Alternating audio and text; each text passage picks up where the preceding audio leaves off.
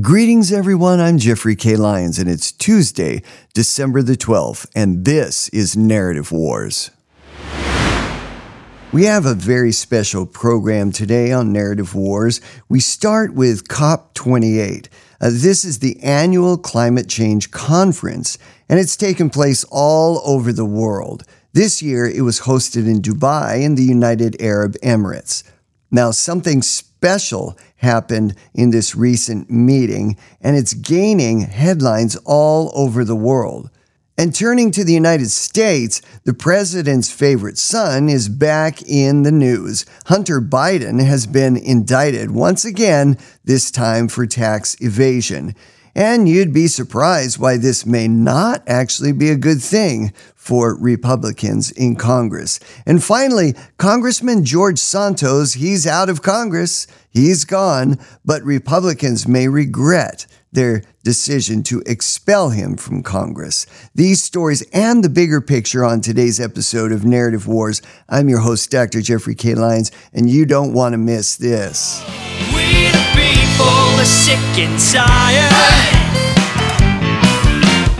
Let's peel back the curtain of confusion to shed light upon the mainstream media madness. And now, Narrative Wars with your host, Jeffrey K. Lyons. We the people are sick and tired. So tired. Well, thank you for joining us for another episode of Narrative Wars. The primary reason why we do this program is to educate the audience and to allow you to have the tools which you need to have in order to discern when you're being gaslit or when gaslighting is taking place. In other words, when you're being lied to in a big way and in a repeated way over and over. One of the greatest lies of modern times is that the world is about to go up in flames and that if human beings don't do something about it quickly, we're all gonna die. Every year, the COP conference takes place. It moves from country to country, and the COP conference, that stands for Conference of Parties. This is an interview that we're going to listen to. Alex Epstein, author of The Moral Case for Fossil Fuels. Now, Alex is responding to COP28 and the devastating announcement from the president of that conference, Sultan Al-Jaber, and he has claimed that there is no science indicating that a phase-out of fossil fuels is needed to restrict global heating to 1.5 degrees centigrade. Well, it seems that the global warming crisis narrative is now collapsing with this announcement from the Sultan. Let's give a listen to this interview with author of the book, The Moral Case for Fossil Fuels, Alex Epstein. This is cut number 1A. Now, my first guest tonight is Alex Epstein, who advocates for the expansion of fossil fuels and rejects the scientific consensus on climate change. Alex is the author of The Moral Case for Fossil Fuels and Fossil Future, in which he argues for the expanded use of fossil fuels like coal, oil, and natural gas. Yeah, great to be here. Alex, Sultan Al-Jaber, head of COP28, and his comments about how the retreat from fossil fuels will force the people of the world back into caves. What say you about such a person saying such a thing at such a place and time? Well, I think the part about the caves is 100% true. The other thing he said is not quite true, but let's talk about the caves part first. So fossil fuels provide 80% of the world's energy. They're still growing. They're growing because they're uniquely cost effective. That's why China has 300 new coal plants in development, more than that, actually. And human beings need energy to use machines to prosper and flourish. And the world needs way more energy. So getting rid of fossil fuels means putting us back in the cave, no question at all. Now, clearly, we live in an industrialized society in the United States. If 80% of our energy is from fossil fuels, that is coal, that is petroleum products, that is natural gas. If 80% is created from these products and suddenly the spigot is turned off, suddenly those sources of energy would not be available, we would go back into the dark ages. We're not set up as farms. We're not self-sufficient. As a nation, we don't live off the grid. We are dependent upon the grid. And of course, factories need electricity in order to produce products for consumers. All of this is very basic. Now, that interview was from GBN News, December 9, 2023. Now, full disclosure here, I am a skeptic of the climate narrative, and I know a number of you want to reach immediately and turn off the dial. I would ask you to stay with me because I'm about to deliver the receipts. I'm not asking you to agree with me. I'm just asking you to keep an open mind and listen to the types of people who I am listening to, who are climate scientists and well-known researchers and scientists in this field, and they do not support the climate narrative. So there is no consensus worldwide, even though they've been telling you that. And for many of you, you've heard that ever since you were in kindergarten. So you've been hearing that all your life. So to hear some podcaster tell you that there is no climate crisis, right now you're probably doing flip-flops, and it's a painful thing to hear in your ear. I understand. It's called cognitive dissonance. But hang on. I'm going to give the receipts. And again, I'm not asking you to agree with me. You know, a lifetime of hearing this narrative is not going to change because of one podcast. But it may send you down a road, a path, where you can do some investigating yourself to find out if I'm crazy or if these thousands of scientists that I'm referring to who disagree with the climate narrative actually have something reasonable to say.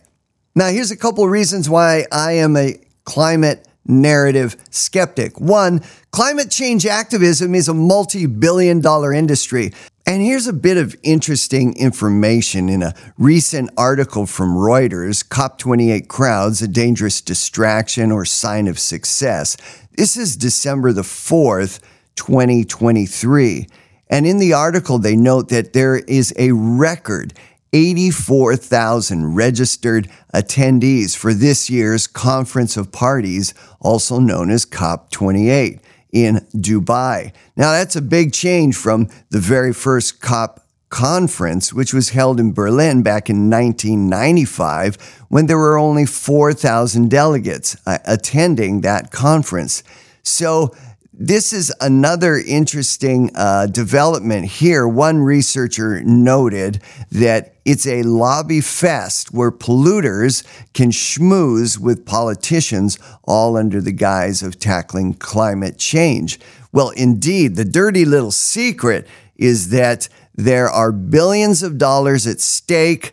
You've got all sorts of countries there that would like to collect some of this money. You've got contractors there which want to sell the EV batteries and the EV cars and the windmills that generate electricity and all the various green apparati which goes along with the climate change agenda. So 84,000 people there in order to schmooze with one another when billions of dollars are up in the air and at stake. And this is what is now taking place, all under the guise of climate change. This is the Conference of Parties, parties that are both state actors, non-state actors, NGOs, all the various groups that basically benefit monetarily from the climate change narrative. So keep in mind, if you switch off of one source of energy, you have to build something for the other source of energy. People aren't going back to gathering sticks and building fires and living the way they did, these are the people that show up. They want the contracts. They want the money. And they want to build these new forms of energy generation. So keep in mind, these aren't just a bunch of do-gooders. These are engineers. These are people in the construction field, and they have their hands out, and they are looking for business. It is a multi-billion-dollar industry, and it is purely hedonistic in terms of they're doing it to benefit themselves. Now, climate change activism, it seeks to deindustrialize the world. So what happens? The countries that are already industrialized, they're going to find a way to have other sources of energy. But the poor countries are going to stay poor. Part of the narrative says that industrialization is a bad thing. We don't want more factories. So even if it switches to another source of power, we don't want more factories. We want people living a simpler lifestyle. So the poor countries will stay poor, and the countries that are more modern in terms of industrialization, they will stay modern. They'll just use a different source of energy. These are all reasons why I am a climate narrative skeptic, because there's money involved, big money, and they're not just doing this out of the kindness of their heart to save the planet. There's a whole lot more involved, and we shouldn't be naive. We should really dig into what is really taking place here. Don't let yourself be gaslit. Finally, the big point is that scientists have a consensus. All scientists agree, 99.5%. How do they come up with these numbers of the scientists? They all agree that climate change is driven by human beings. That's referred to as anthropogenic climate change. Is it? Is there really a consensus? The founder of Greenpeace, Patrick Moore, is on record with the United States Senate. He states that there's no proof. That's Dr. Patrick Moore, co-founder of Greenpeace, says there's no proof that humans cause climate change. Nobel Prize winner Dr. John Clauser just recently made the announcement that he rejects the idea of man-made or anthropogenic climate change. He says that it's a natural process. There's also the World Climate Declaration, signed by thousands of scientists, along with other declarations, and it states there's no climate emergency. In addition, climate scientist Dr. Judith Curry, she rejects the idea that climate change is threatening the planet and humans are causing the problem. And basically what all these scientists have in common, they're all saying that there are natural heating and cooling cycles on Earth that have absolutely nothing to do with human beings. They have more to do with cycles from the sun and the orbit of the planets around the sun. A global network of over 1,800 scientists and professionals have prepared an urgent message, and it says climate science should be less political while climate policies should be more scientific. The Geological Archive reveals that Earth's climate has varied as long as the planet has existed, with natural cold and warm phases. The Little Ice Age, and if you do a little bit of research about geology, every geologist in every university around the world is aware of what I'm about to tell you. But most high school students aren't, because they aren't taught this information. The Little Ice Age ended as recently as 1850. Therefore, it is no surprise that we're now experiencing a period of warming. It's predictable. Very easy to look up these graphs and look up this information. So don't believe me, look it up. I'm going to put the links in the show notes, and what I'm asking you is to do some research on your own. Don't allow yourself to be gaslit by the narrative that says we're all going to die if we don't do certain things. A lot of people are making a lot of money, billions and billions of dollars. It is a huge industry, and it's being propelled by fear. It's being propelled by gaslighting. It's being propelled by inadequate information, misinformation. And yet there are a few courageous scientists, such as Dr. Patrick Moore, founder of Greenpeace, Nobel Prize winner John Clauser, the signatories to the World Climate Declaration, and Dr. Judith Curry. And this represents thousands of scientists around the world that say, no, this is a natural process. Human beings didn't cause this. So the next time you hear there's a consensus that all scientists believe in human cause or anthropogenic global warming, you can say that simply is not true. And you now have the information to bring the receipts. Well, we're going to move into our next story, which is related. At the same time that COP is taking place or took place in the United Arab Emirates, there's more evidence that the climate change narrative is collapsing.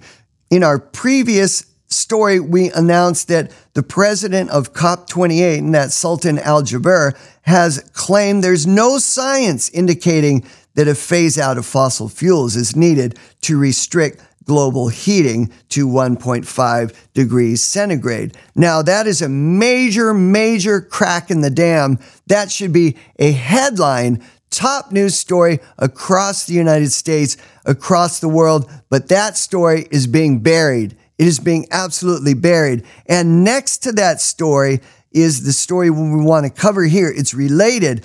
During the COP28 conference in the United Arab Emirates, there was another story that took place. And 22 nations that participated in the recent COP28 conference in UAE, they're now committing to another source of power, and that's nuclear power. Now, this is something which has been, of course, demonized over the decades. And yes, there have been major incidents. Chernobyl is one. And there was also a major incident in Japan where nuclear reactors, they overheated and they caused a tremendous amount of damage. We can give many examples. 3 Mile Island in New York. I'm aware of all those examples. And so the nuclear industry has been something that has been on the hit list of the environmentalists for years. Nuclear bad, get rid of them. But what just came out? This is a report, Deutsche Welle, that is a news agency in Germany funded by the German government.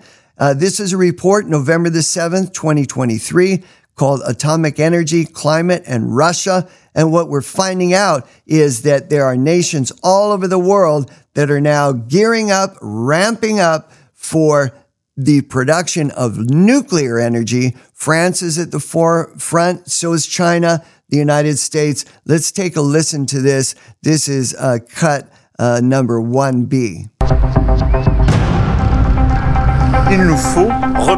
We need to restart the great adventure of nuclear power in France. France is building 6 new nuclear reactors, maybe even 14. And the United States, the world's biggest producer of atomic energy, wants to save the climate with new nuclear power plants. We have some really ambitious net zero goals for the climate, and nuclear power is the clean option for that. No other country is currently building more nuclear reactors than China. Chinese are really looking for energy wherever they can find it. And 12 years after the Fukushima disaster, even Japan wants to build new reactors. While Germany is phasing out nuclear power, other countries are ramping up their capacity. Why? Is saving the planet without atomic energy possible? Maybe one country or another can do it, but as a planet, we can't live without it, and we probably have to grow it pretty significantly. But who can still build nuclear power plants today? And at what price? Now, one of the dirty little secrets here is that the United States government is 100% behind nuclear power and building nuclear power plants in the United States of America. We're going to explore that. But first, let's take a look just briefly. Here's an article in The Guardian. December the 9th, 2023. Coalition opposes Australia, tripling renewable energy, backs nuclear power pledge at COP28. Again, this is COP28. All of this is happening, and so it's splitting the government in the nation of Australia. Part of the government is pro-nuclear, and part of the government is not. The federal coalition has declared at the COP28 climate summit that it will back a global pledge to triple nuclear energy. But there's opposition at the same time in the nation of Australia. The statement at the global summit confirmed the coalition was on a markedly different path to Labor. So the Labor element in the Australian government is opposed to tripling the nuclear production capabilities in the nation of Australia. So there's no consensus in the nation of Australia. And there's no worldwide consensus either in terms of building nuclear power plants. Of course, it's absurd that there would be 100% consensus because the underdeveloped nations simply cannot afford the high cost of nuclear power. And nations such as the United States, which have engineers and the capacity to build these, well, they could make a lot of money, billions and billions of dollars, selling nuclear power technology to other nations. So this is very interesting. This, again, should be a headline, top of the news everywhere, that the COP28 conference, 22 nations in the world now are pushing for nuclear power. But you're not hearing this story. December the 4th, 2023, Yahoo News. Here's the title of the article. 22 countries, including the United States, pledge to triple nuclear power capacity. They want to do this by 2050 or 2050, little more than 25 years in the future. Triple the nuclear power across the world and in the United States of America. According to the article, the U.S. and 21 other countries have said they want to triple the global generation capacity of nuclear power by the mid of this century. That's how we get 2050. Makes sense. The pledge was announced December 2nd at the United Nations COP28 Climate Summit in Dubai, in the United Arab Emirates. Now, I'm really curious if anybody in the audience heard this announcement. Maybe a few of you did. I am just one of those people that digs and tries to find more information. This is a buried lead story. I would challenge you to ask your neighbor, hey, did you know that 22 countries in the world want to triple nuclear power around the world? And I would suggest to you that probably 99% of the citizens in the United States of America completely unaware of this. But what they want to do is secure those contracts for billions and billions of dollars. So, Saturday's announcement, according to this article, which was written December the 4th, 2023, along with the United States, these are a few of the other countries that want to triple nuclear power in their nation: Canada, the United Kingdom, France, South Korea, UAE. You notice these are all developed nations. They're the only nations that can afford this immense capital investment. Now, something interesting happened in Georgia recently. This includes a 2-unit expansion at the Vogtle nuclear power plant in Georgia. Not sure if I'm pronouncing that right, but that was my best try. Unit 3 came online last summer. It took 7 years additional time to build this thing, but it's online now, and it was the first newly constructed nuclear unit in the U.S. in more than 30 years. Did you see this story on the news? No, they buried it. I didn't know it came online last year, but it did. This, again, should be national headlines. They kept it on the down low because they didn't want the environmentalists to get upset. Unit 4, also in Georgia, it's expected to enter commercial operation in the next few months. Now, this article was written December 4th, 2023. Officials said the cost to build the 2 units came in at $34 billion. That's a lot of change. $34 billion. No, you're not going to see these being built in developing nations. They don't have that kind of coin. So this is what is taking place. They are now building nuclear power plants. They're making the contracts. They're making that commitment to do it by the middle of this century. And of course, they're going to spin it and say that this is great for the environment. This is going to counter global warming. They have to, kind of wedge it in there and fit it to the narrative so that the public will nod their heads. It's just about making a buttload of money. That's what it's about. Can I say that on this program? Yeah, I guess I can. It's my program. It's about making a heck of a lot of money, making a lot of CEOs and companies extremely rich. And these are long-term projects all over the world. But it's going to secure the national security of a number of these nations across the world, not going to benefit the poorer nations. And when they get rid of fossil fuels, those poorer nations are going to become even poorer. And that's the sad thing about this story. Moving to our next piece, Hunter Biden was indicted in California, 9 counts of failing to file and pay taxes, tax evasion, and filing false tax returns. Let's take a listen to this story. This is cut number 2.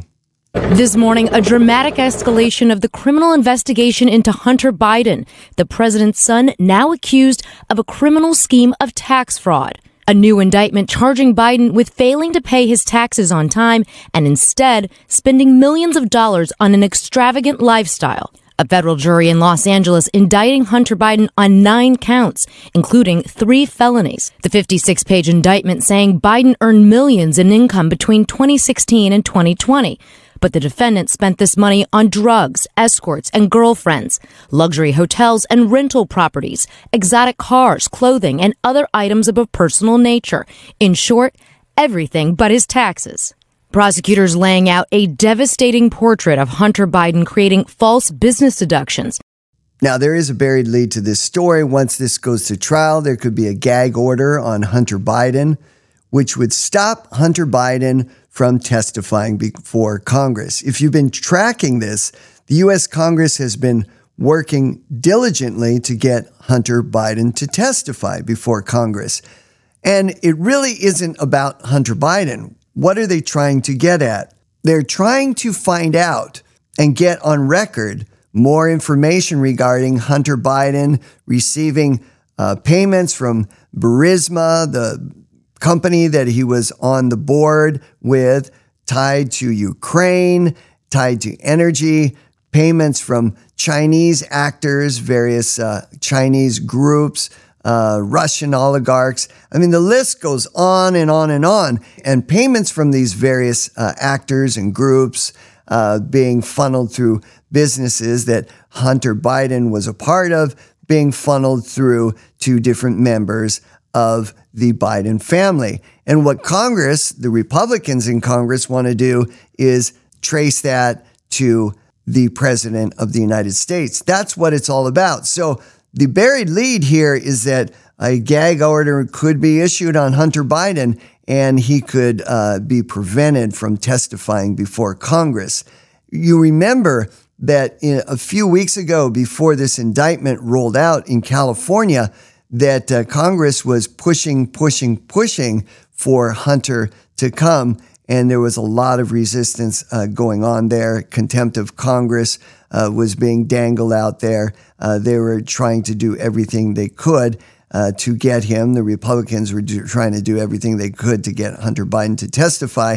He was refusing to do it. So now this new indictment, which may look like, yeah, it's a win, and look, the wheels of justice are actually turning, it may actually be not the case at all. It may be stopping the real dirt from coming out, tying Hunter Biden to the big guy, his father, Joe Biden. The other thing is that before we drop this story and move on to something else, the big charges are really not dropping.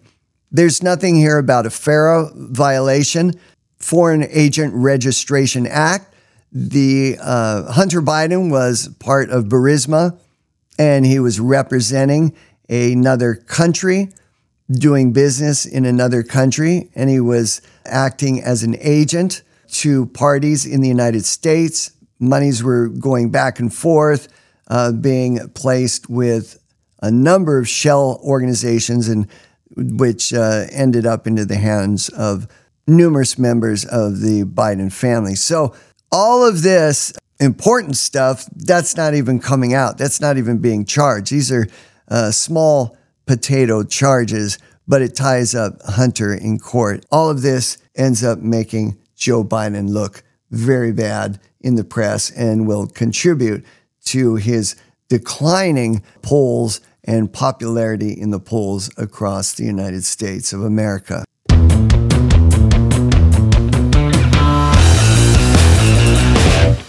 Well, let's reach once again into the Narrative Wars mailbag. Ultra MAGA Michelle writes, yes, I'm very familiar with Saul Alinsky's rules for radicals. Unfortunately, it's not something that can be stopped now because it's been embraced, entrenched, and accepted by the powers that be in our country. And Concerned Citizens of America writes, more and more are waking up to this fact. Pfizer's vax and boosters are bioweapons. And finally, Lady America RAT writes, Dr. Naomi Wolf and others now have massive amounts of verifiable evidence, and it's gaining recognition around the world. However, Pfizer and Congress, on the other hand, they are trying to attach a new exclusion for Pfizer, which would amount to protection in the upcoming bill on funding. So in other words, they want to slip this one in a major funding bill. And this is one of the tricks that Congress does. They slip into a bill which must get passed, other goodies. And so they want to, she's saying, Lady America RAT is saying that they want to slip in a provision to extend the indemnification for Pfizer so that nobody can sue them if they take the bioweapon jab and it causes problems. Thank you for all those comments, Ultra MAGA Michelle, Concerned Citizens of America, and also Lady America RAT. Yeah, thank you. Thank you, everybody. We really appreciate the conversation and the feedback, and you can find us on Getter. You can add your voice to the conversation that stands for liberty and the freedoms that Americans hold so dearly. Join us on social media on both Getter, that's GETTR, and Truth Social. Just search for @JeffreyK.Lyons. And when you do that, make sure you give us a 5-star rating, follow, and send our podcast link out to 1 to 2 like-minded friends. That's how we continue to expand the Narrative Wars posse. You are the reason why we do this program. And now let's continue. Moving to our next piece, Republican Congressional Representative George Santos was expelled from Congress after a scathing report from the House Ethics Committee, which came out last month. Let's take a listen to this, cut number 3. For just the sixth time in American history, the House of Representatives voted to expel one of its own members. Embattled former Congressman George Santos was ousted in a bipartisan vote Friday after the House Ethics Committee released a scathing report last month. Santos's colleagues on the committee accused the New York congressman of using campaign funds to pay for personal expenses, among other ethics violations. CBS News political campaign reporter Torian Small is on Capitol Hill. Torian, good morning. Yeah, good morning, Jeff. With the ouster of George Santos, the 118th Congress has made history yet again, voting to expel a member who has not been convicted of a crime. And as his time on Capitol Hill comes to an end, his legal challenges remain.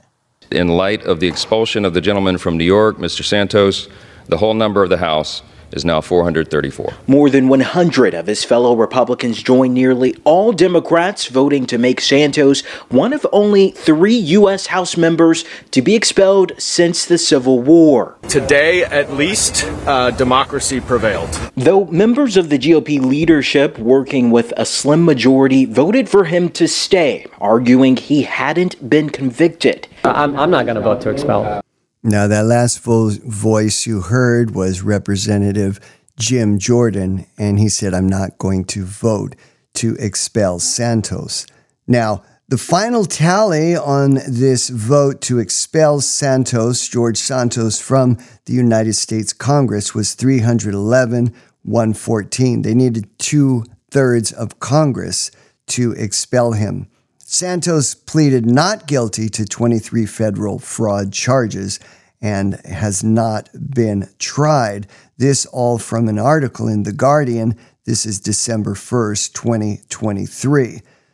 And there was, of course, a damning report that came out from the House Ethics Committee recently. A majority of Republicans, 112 of 222, they voted to not expel Santos.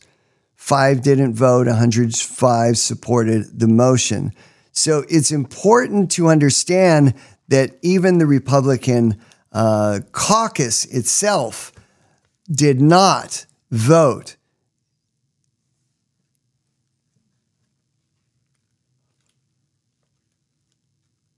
in support of this measure to expel Santos. The only way that he was able to be expelled was that a majority of Democrats voted for it. A couple other observations. Santos was expelled and the seat is now vacated.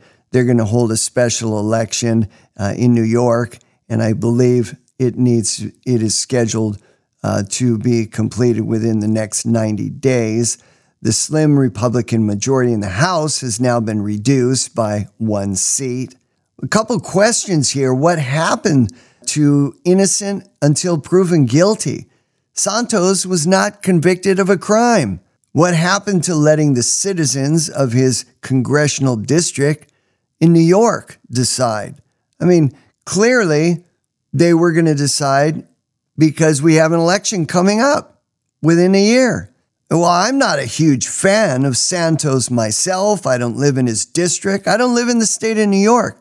But I have enough faith in the process to believe that Santos, like Liz Cheney, would lose his seat in the next election.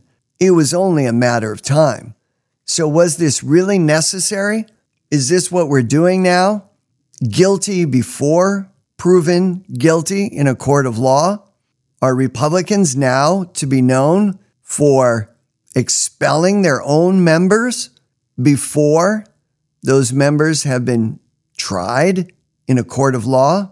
Goodness, there are many Democrats who have been indicted for charges, but the Democrats, for some odd reason, don't expel their own. What about Senator Menendez and all the charges against him? No, he's still there. He hasn't been expelled. Well, because Chucky Schumer wouldn't bring it to the floor. But Speaker of the House, Mike Johnson, who controls the gavel in the U.S. Congress, did bring this to the floor. So I'm not really sure why he did, but he did. And now we have a new election to replace him within the next 90 days. Democrat governor of New York, Kathy Hochul, said she was, quote, prepared to undertake the solemn responsibility of filling the vacancy in New York's 3rd district. The people of Long Island deserve nothing less. Well, I'm sure Kathy Hochul would like to see, more than anything else, a Democrat fill that seat, and for the Republicans to be even weaker in terms of barely holding on to the majority in the United States Congress.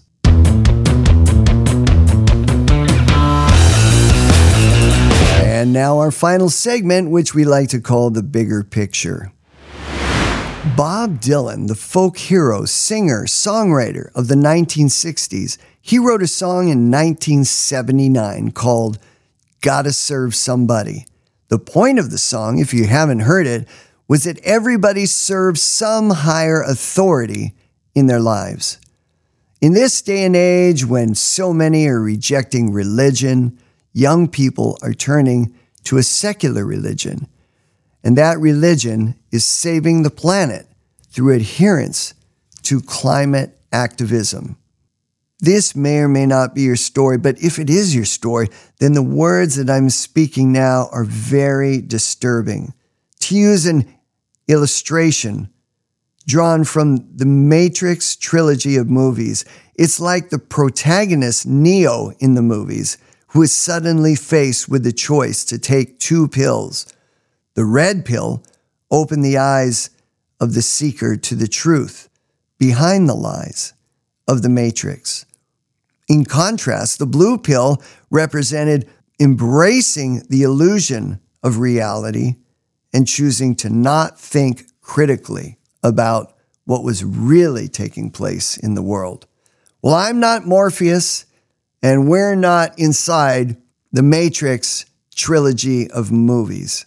That being said, there is a pervasive, inescapable meta-narrative of anthropogenic climate change. This is the climate change directly related to human activity. One can choose to continue to embrace this narrative or listen to thousands of other courageous scientists that push back against it. People like Dr. Patrick Moore, founder of Greenpeace, climate scientists Dr. Judith Curry, and Nobel-winning physicist Dr. John Clauser. These, along with thousands of scientists who have signed the World Climate Declaration and other similar documents. All I can do is present the facts. Narrative Wars is a program dedicated to unmasking the psychological operations and the psychological activities that are unleashed upon Americans and the citizens around the world. The goals of the climate activism PSYOP are many, and we'll unpack many of them in future episodes of Narrative Wars. The important thing at this point is to stop, consider, and ask yourself, do I want to know the truth? Sort of like Neo in the Matrix. Am I willing to dig deeper? Am I willing to listen to an entirely different group of people, a different group of scientists and experts who are saying something which is contrary, which is antithetical to the mainstream climate change narrative? Do I have an open mind to think critically about the issue? Or would I rather choose to just take the blue pill, avoid confrontation, and go along with the crowd? Again, the choice is yours. All I can do is present the other side of the story and the facts that support it. You must decide what to do with the information that is before you. The comforting thought is that we still live in a country where we have freedom to think and speak up for what we believe in. This is the legacy of the land of the free and the home of the brave, a place where we can still proclaim liberty throughout the land. And that's a comforting thought. Until next time for Narrative Wars, I'm your host, Dr. Jeffrey K. Lyons. We the people are sick and tired. so tired.